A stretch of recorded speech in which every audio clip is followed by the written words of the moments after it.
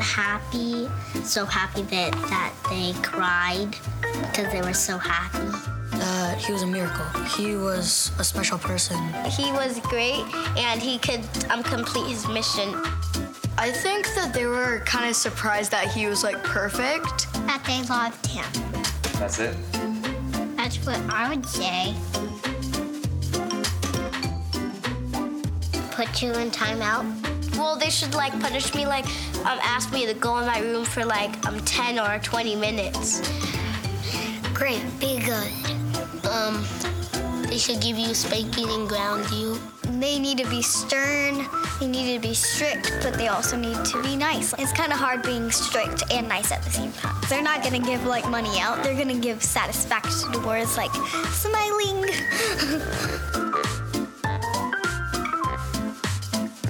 Teach me to respect authority. Teach me just not to do bad stuff. So you're the good kid? Yes, pretty much.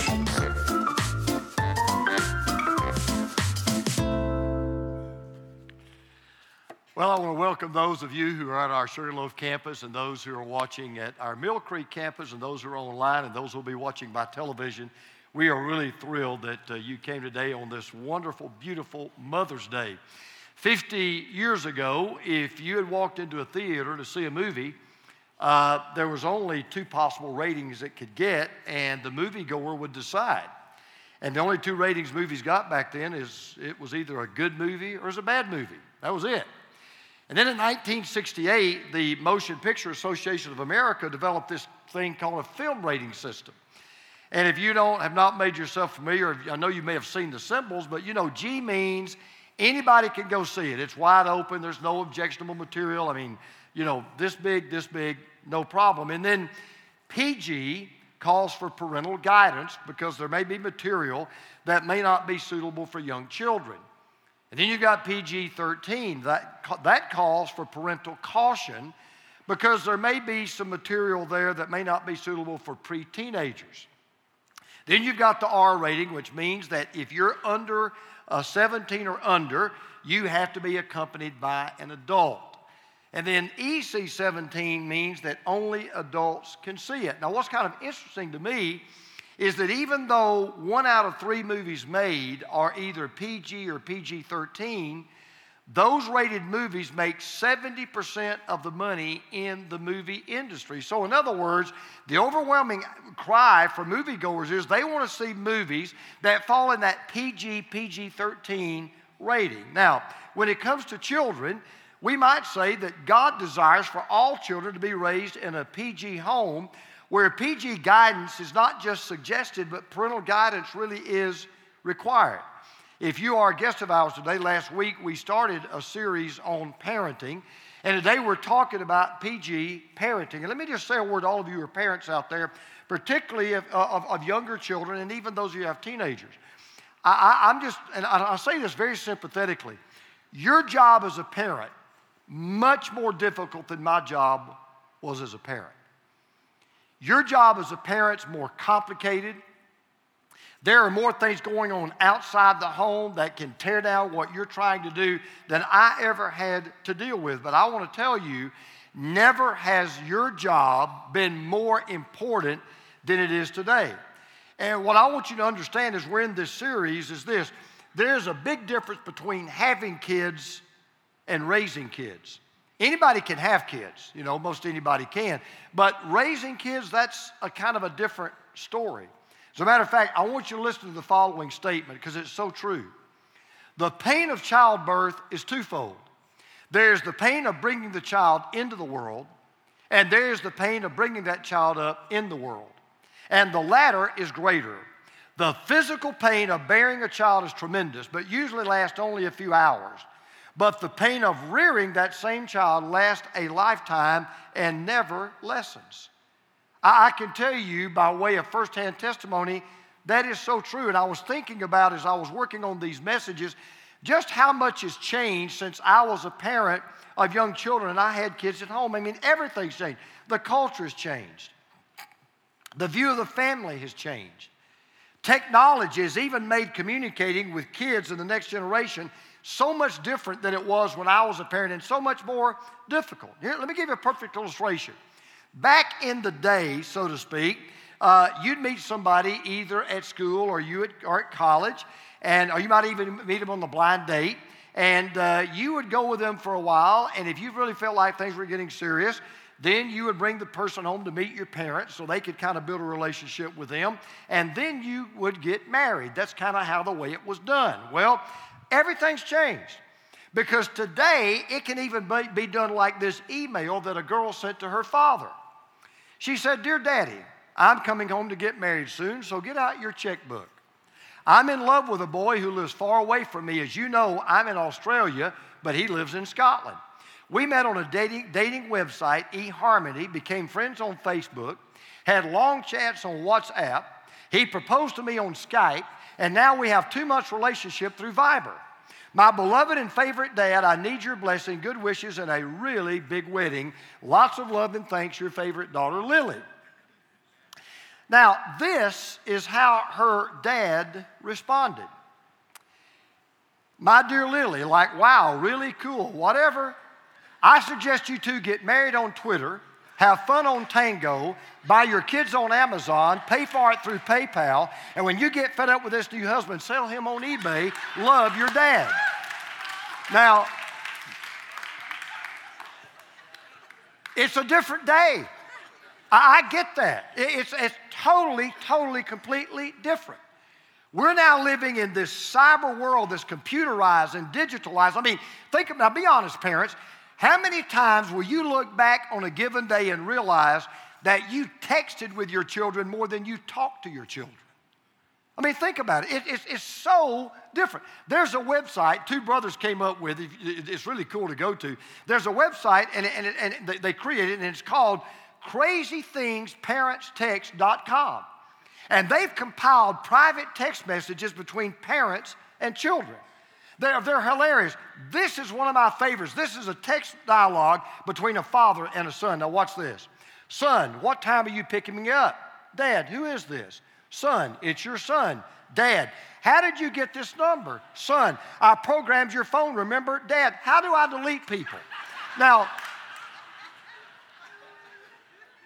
even in this modern, cyber, computerized, digital age, space age years in which we live, the raising of children, in my opinion, is still the most important and the most crucial job in the world, because the future of our planet, the future of our society, the future of our country, the future of our culture, the future of the church is no better than the next generation. And I said something like this last week. Our job is not just to leave this world a better place for our children. Our greater job is to prepare our children to make sure that they leave this world a better place. And I'm going to be honest. As I kind of look back on how the past few generations have done it, I think it's kind of a mixed bag at best. So what I'd like to do as we begin this message today is I want to raise a question for every parent. It's a simple question, but it's a very thought-provoking, and it's a very crucial question. And by the way, it's a question that you ought to ask occasionally, maybe once every 6 months or so. You really ought to really sit down and ask yourself and think this question through. Okay, here's the question I want to ask you. What should you want for your kids? Not what do you want. I mean, what should you want as or for your kids? You may not know Dave Murr, it doesn't matter. He's a columnist for New Man magazine. And he addresses different issues concerning the family. And in one article about parenting, he wrote these words. He said, child development professionals categorize kids into 2 main groups. 1, naturally compliant, intrinsically kind, inherently logical children, and 2, your children. Then he goes on to note this. All parents hope to get their children in category number 1, but end up with the children from number 2. Now, what kind of children do you really want to produce? If you could see the end from the beginning, what kind of adult would you want your child to become? What kind of life would you want your child to lead. And this is not guesswork. What I'm about to share with you is not some psychological theory, and it's more than just good psychological advice. It's more than even good pastoral advice. Because here's the good news for all of us. God tells us what we should want for our children. And God tells us how we should get them there. Now, if you missed last week, I really would encourage you to go back. You can go online, go to our website. You can go back and listen to it again. I would really encourage you to go back and listen to it because last week we addressed parents specifically. Today, we're going to look at the product that parents ought to produce in their children. So if you've brought a copy of God's Word or an iPad or a smartphone or whatever it is you might use, I want you to turn back to the same book we were in last week, the book of Ephesians, same chapter, chapter 6. Ephesians chapter 6. I want to share with you what PG parenting looks like from God's point of view and the things that we ought to really want for our children. And I can tell you, if I had my parenting days to do over again, these are the same three things I would want for them today that I would have wanted them when I first started my family. Here's what we read in Ephesians 6. Number one, we should want our children to live rightly. We should want our children to live rightly. Now listen to what Paul says in Ephesians 6 verse 1. He says, children, obey your parents in the Lord, for this is right. Now, if you've read your Bible or know much about the Bible, there's something right off the bat that ought to catch your attention. There's something very unusual about that verse. Now, you may not know what it is, but I'll just give you a clue. It's found in the first word. There are very few scriptures that are addressed to children. You go back and read the Bible, starting from Genesis to Revelation, you'll find very, very few times where it's not adults that they're talking to. It's not full-grown people they're talking to. They're actually talking to children. Now, parents are in the background, but he's talking here to children. Now, that tells me something. You see, the home is a school, and the professors are the parents. And what Paul says is the very first lesson in the school of life, every child has to be taught from the time they're born, is the lesson of obedience. First thing you got to teach that child from the time they're little bitty to the time, they start to grow. You got to teach that child to obey. Now, you all know why, right? Because children do not tend to obey from the time that they're born. They have to be trained to obey. They have to be taught to obey. If your kids are like my kids, and they are and they were, obedience does not come naturally to children. Disobedience, they're experts, right? They know how to do it. They know how to do the opposite of what you tell them to do. And teaching your children obedience and the way you teach them, by the way, changes at different stages of life. You can't always teach them the same way. I read the other day about two moms, and they were at different phases of life, and they were talking about their kids. And they were watching their kids play on the playground, and one mom looked at the other one, and she said, isn't it ironic that we spend the first 12 months teaching our kids to walk and talk, and the next 12 years telling them to sit down and shut up? Now, that's true. There's a truth to that. When they're young, here's the difference. When your kids are young, you will spend a little more time telling your kids what to do and what to do. That's what you do. But as your kids get older, then you've got to spend more time not telling them what to do and what not to do. Then you've got to spend time training them to decide what to do and what not to do. Now, that's tough for a lot of parents. But part of the training is allowing your kids to make mistakes. I'm just going to tell you that right now. If you make up your mind, I'm never going to let my child make a mistake, I'm telling you right now, number one, you're fighting a war you can't win. Number two, you're going to keep your children from learning some lessons you can only learn by making mistakes. And then you don't just correct them.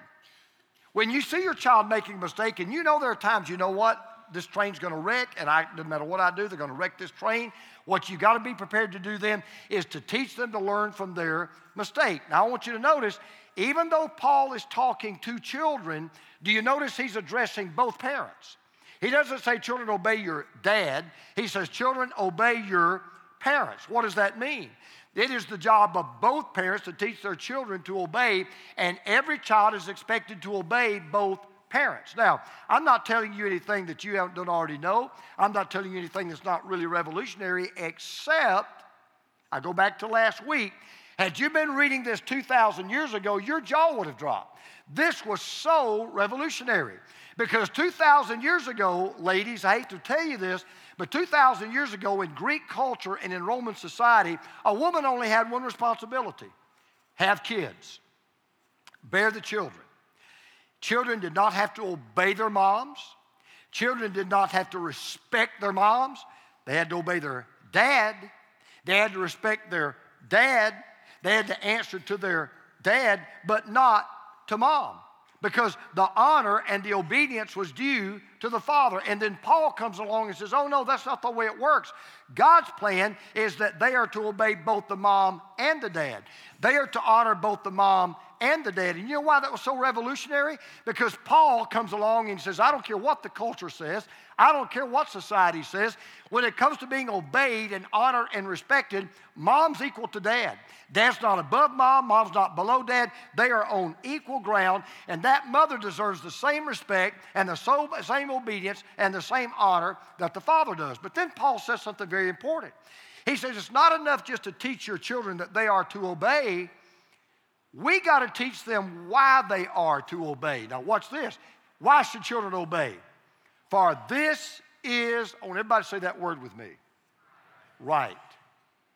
This is right. So you say, why is there such an emphasis on right? Well, number one, that tells me something. There is such a thing as right that's always right. And there is such a thing as wrong that's always wrong. And Paul is kind of letting us know, hey, by the way, while you're teaching your kids to obey, let me just tell you, it is also your job to teach your kids the difference between right and wrong, and to teach your kids to do right and to act right. It is right for children to obey their parents, and parents are to teach their children what is right. And by the way, parents, that's your responsibility. That is not primarily the responsibility of a Christian school. It is not primarily the responsibility of a pastor. It is not the primary responsibility of the church. It is the responsibility of the parents to teach their kids right from wrong. And so I just want to stop here and kind of take a little time out. And I just want to kind of give you 3 little lessons you ought to be teaching your kids to help them understand why they ought to know the difference between right and wrong, and why it is so important that they carry that knowledge through their life. There are 3 things you've got to teach your kids. And by the way, in a way, you never quit teaching your kids this. You really don't, okay? So if you want to teach your kids what's right and what's wrong, you have to start out. Here's lesson number 1. There's a difference between right and wrong. You got to teach kids that. Culture will tell you today, no, there's nothing necessarily always wrong or always right. If it feels good, do it. If it didn't hurt anybody, it must be okay. You're nobody's policeman. You can't tell me what to do. You can't judge me. If I think it's right for me, it may be right. Sorry. Just because something is legal doesn't make it right. Just because the majority of the people vote for it doesn't make it right. There are some things that are right. There are some things that are wrong. Always will be, always have been, and are today. And you've got to teach your kids the difference between right and wrong. Lesson 1. Lesson 2. You are to do right, not wrong. There's a right and a wrong, and I expect you to do right and not wrong. Lesson number 3. If you do wrong and not right, you're going to suffer the consequences. Can I tell you why that's such a big deal? And I'm just going to get on a soapbox just for 30 seconds, and I'll get off my soapbox.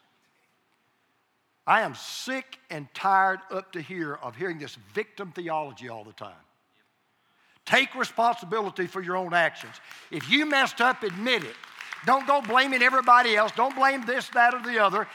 Accept responsibility. Own up to what you've done. Teach your kids there's a difference between right and wrong. Do right and don't do wrong, but when you do wrong, you're going to suffer the consequences. So Paul says, one of the things we ought to teach our kids is this: I want you to live rightly. I want you to do right. I want you to act right. I want you to think right. I want you to be right. Live rightly. Lesson 2. Live respectfully. Live respectfully. He says this in verse 2. Honor your father and mother, which is the first commandment with a promise. Now, this is where a lot of parents, can I be honest, are failing today. It's not enough just to teach your kids to obey you. You got to teach your kids to honor you. And there's a difference between a child obeying their parents and honoring their parents. You say, what's the difference? Obedience is an action that you do on the outside. Honor is an attitude that you have on the inside. That word honor means to give respect to. In other words, what Paul is saying is children are not to obey their parents gripingly or grudgingly or with complaining or moaning or back-talking. It is just as important that you teach your kids to have the right attitude as it is that they do the right action. And let me tell you why. A child, now listen to this, a child cannot honor his parents without obeying his parents. Got it?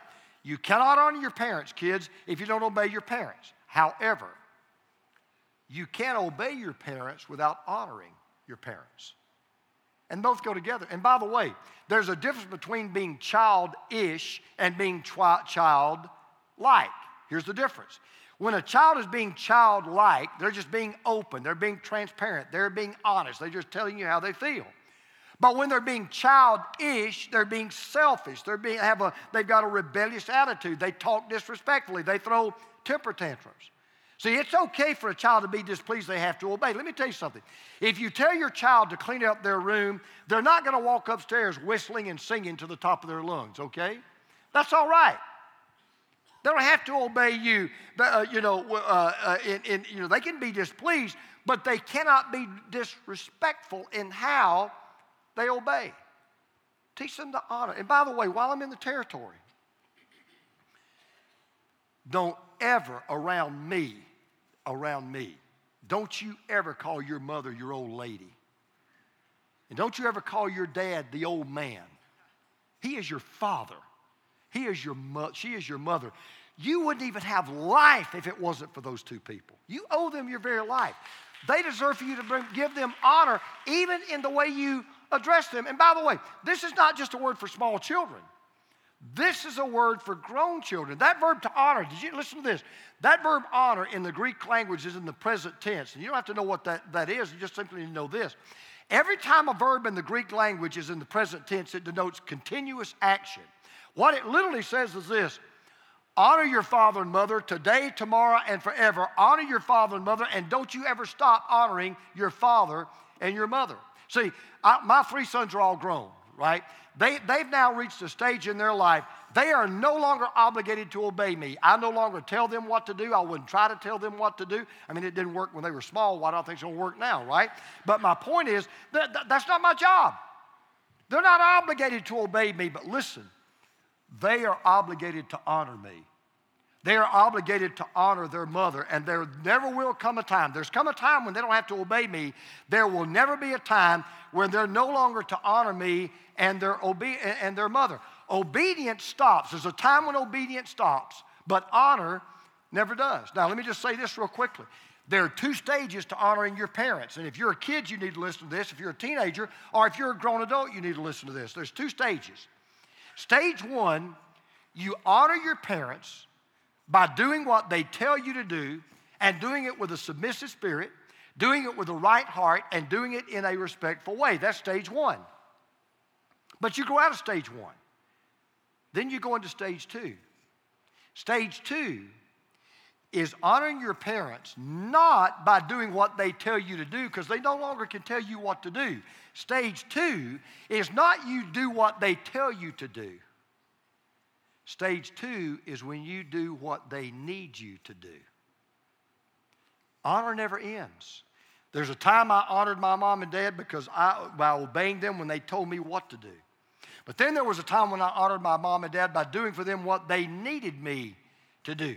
So you can honor your parents by taking care of them. You can honor your parents even after they're gone. If they give you a request to do something they can no longer do. You honor your parents by what you say to them and the way you say it. You know, we've all heard the saying that actions speak louder than words. Let me tell you something. Sometimes words speak louder than actions.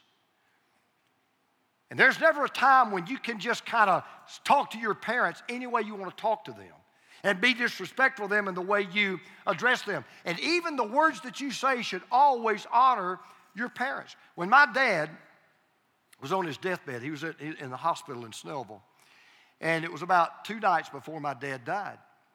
I was up at the hospital, and I was visiting with him, and it was just time for the talk, if you know what I mean. It was just time for the talk. And so it was he and I and my older brother, Rick. And so we were sitting in the hospital room, and he said, now, boys, I want you to make me a promise. I said, yes, sir.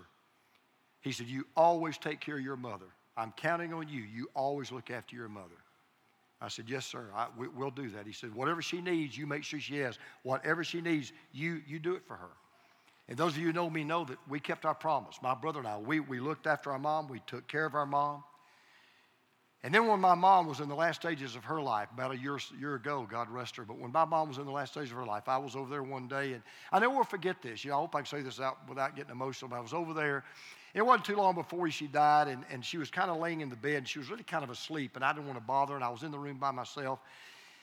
And I was staring out the window of her room, and I turned around, and I looked at her, and I just realized she's not going to be here very long, and I just started weeping. And my mom woke up, and she saw me weeping. We didn't have to say a word. She started kind of weeping, and it was just kind of that unspoken, Mom, you're not going to be here very long, and son, I'm not going to be here long. It was that kind of a look. And I walked over to my mom, and I put my arms around her, and I hugged her, and I kissed her and held her and told her how much she meant to me. And then she looked at me, and she said, I want you to make me a promise. I said, yes, ma'am. She said, always look after your brother Mike. Many of you know my brother Mike. He's not here today. He's not well, but he's my deaf brother. And she said, I want you to always look after your brother Mike. And I said, Mom, I promise you I'll always look after him. And I've kept that promise. And Teresa says, and we always look after him. And you see, by the way, let me tell you why this is so important.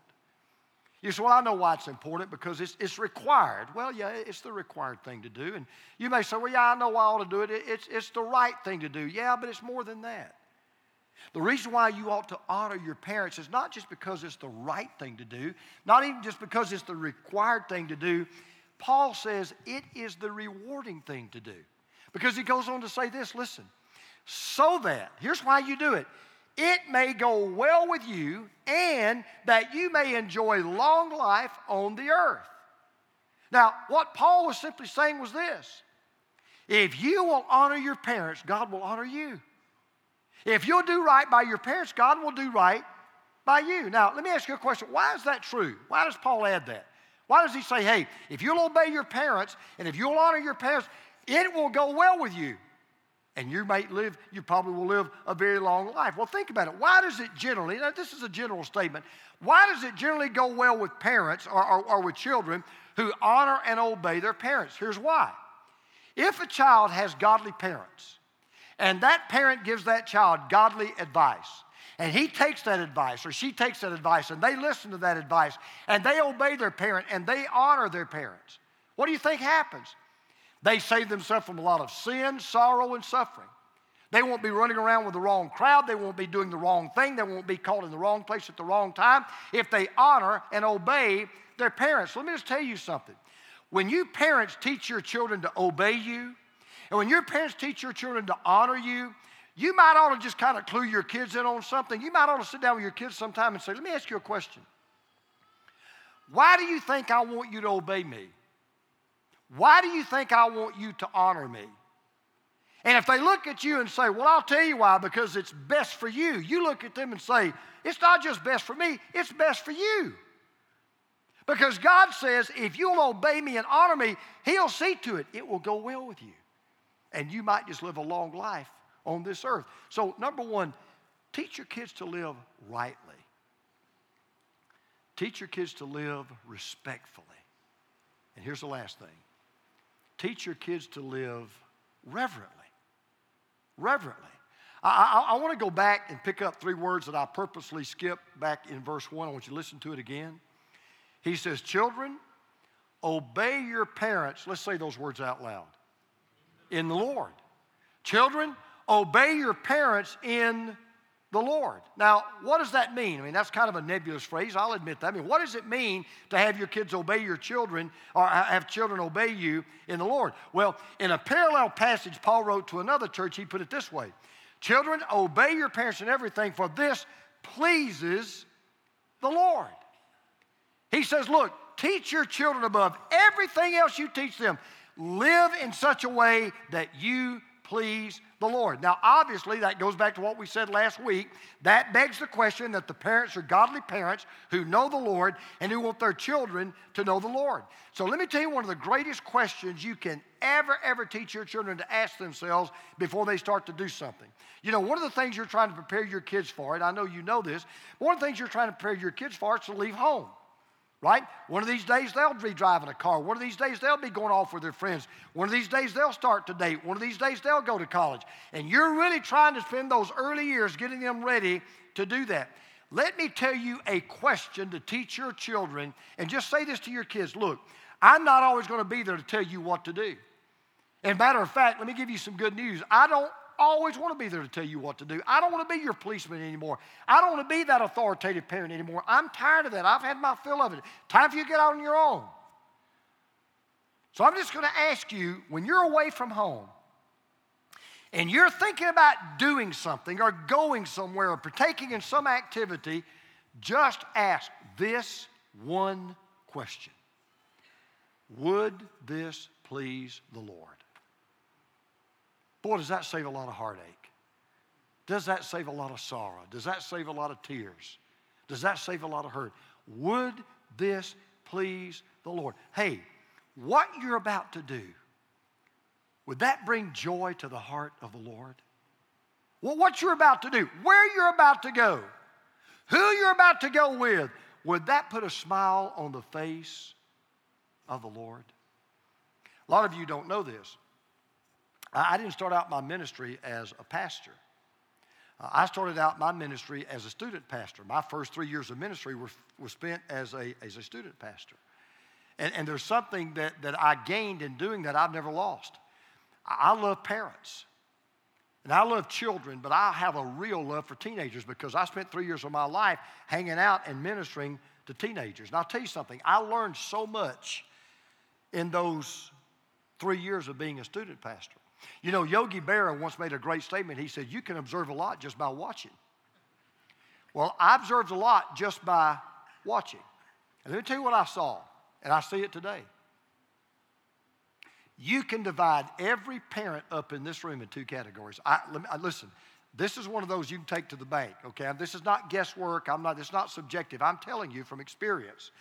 There are two kinds of parents in this room. There are two kinds of parents listening to this message. There are two kinds of parents watching on TV, watching online right now. You fall into one of two categories, and they're real easy to spot. I saw them every time. There are parents who raise their kids one of two ways, all right? Many parents raise their kids by looking at the culture. That's how they raise their kids. They look at the culture. So they take their cues from Modern Family. I guess that's the model. I guess that's the way the family ought to be. And they let Hollywood tell them how to raise their kids. And they let entertainers tell them how to raise their kids. And they let their peers around them dictate how they raise their kids. Let's just be honest. Some of you in that category, you're raising your kids by looking at the culture. But then there are parents who raise their children by listening to Scripture. They listen to Scripture. They don't take their cues from Modern Family. They take their cues from an ancient Bible. You know what that means? These are the parents who don't just teach their kids right from wrong, and these are the parents who don't just teach their kids to do right and not wrong.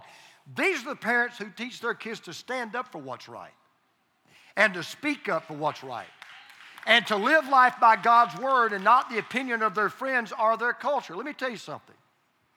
The next time your child says something like this, you know what's wrong. Well, everybody else is doing it. Let me tell you two things. That's real easy. I love it when my kids gave me that question. They'd say, well, everybody else is doing it. And I'd always look at them and I'd say, well, I only have two problems with that statement. Number one, your last name is Merritt. It's not everybody. Number two, I don't care. I really don't care. I don't care. And let me listen, again, I'm not throwing rocks at anybody. It's not that I'm not picking on anybody. I really don't care what the politicians say or the pundits say or the polls say. I don't care. when God says something is right, that's the end of the discussion. When God says something is wrong, that's the end of the discussion.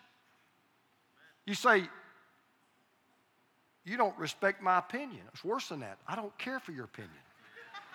I don't mean that to be ugly. I don't mean that to be unkind. There are just some things that are just not up for debate. They're just not up for discussion. Anything we'll talk about, abortion, marriage, sexuality, they're just certain things that are up for discussion. Right's right, wrong's wrong.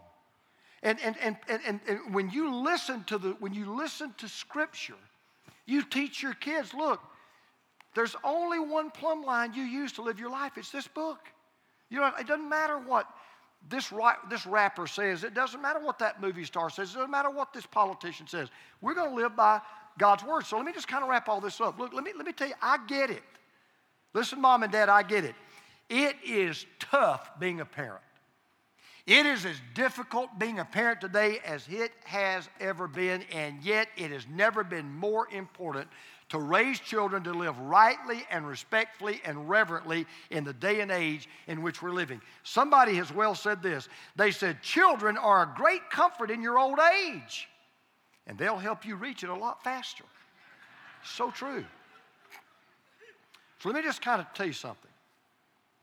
I want to help you parents here, because this is, I realize that you're kind of where we are right now. This is a dangerous series, because somebody will say, well, he's trying to put me on a guilt trip. I'm really not. That's not my purpose at all. But let me just say this to you. I cannot guarantee any parent in this room, nor can any parent guarantee for themselves how their children are going to turn out. I can't guarantee that. I really can't. I'm going to talk about this next week. Good parents turn out bad kids, and bad parents turn out good kids. I get that. Here's what I can tell you. You cannot control, at the end of the day, how your kids are going to turn out. You can't control that. I'll tell you what you can control. You can control whether or not you make a personal commitment to Jesus Christ. You can control that. And you can control whether or not you're going to do everything you can to help your children commit their life to Jesus Christ. And I want to tell you, the best gift you'll ever give your children is a guarantee that they will go to heaven when they die and meet the God as their Father. And if you fail to do that, I don't care what else you do, you have failed as a PG parent. So let me just tell you one last thing, and we'll be done. One of the most amazing animals I've ever seen in my life, and you've seen them, you probably didn't realize just what an amazing animal you're seeing, is a seeing-eye dog. It's amazing. They're called guide dogs. They're fantastic animals. So I'm reading the other day about these guide dogs and how they're trained, and this fascinated me. You ready for this? The first thing they do when they train a guide dog, they train this guide dog in what's called intelligence disobedience. I thought, what in the world is that? Are you ready for this? Here's the first thing they teach these dogs. They give them an unsafe command, and they teach them then not to obey it, right? So, for example, they'll teach them to refuse to step out into a street when there's oncoming traffic. So that's the way they teach. Very, very, very important. Intelligence disobedience, okay? They teach them, first of all, let me show you what not to do, even if you're tempted to do it. So what they're really teaching that dog to do is overcome temptation. I thought, man, that's just awesome. Then I learned, after they teach them intelligence disobedience, then they turn around and they train them to have impeccable manners, because of all the times they've got to visit places of public accommodations like restaurants and grocery stores and public transportation. That's necessary. Then they teach that dog to have an eagerness to please. In other words, a good attitude. Have a willingness to work, and teach them to obey their master. Boy, I read about that and I thought to myself, well, that pretty much completes that. And then it hit me. If we desire all of that in our dogs, how much more should we desire that for our kids? Let's pray together.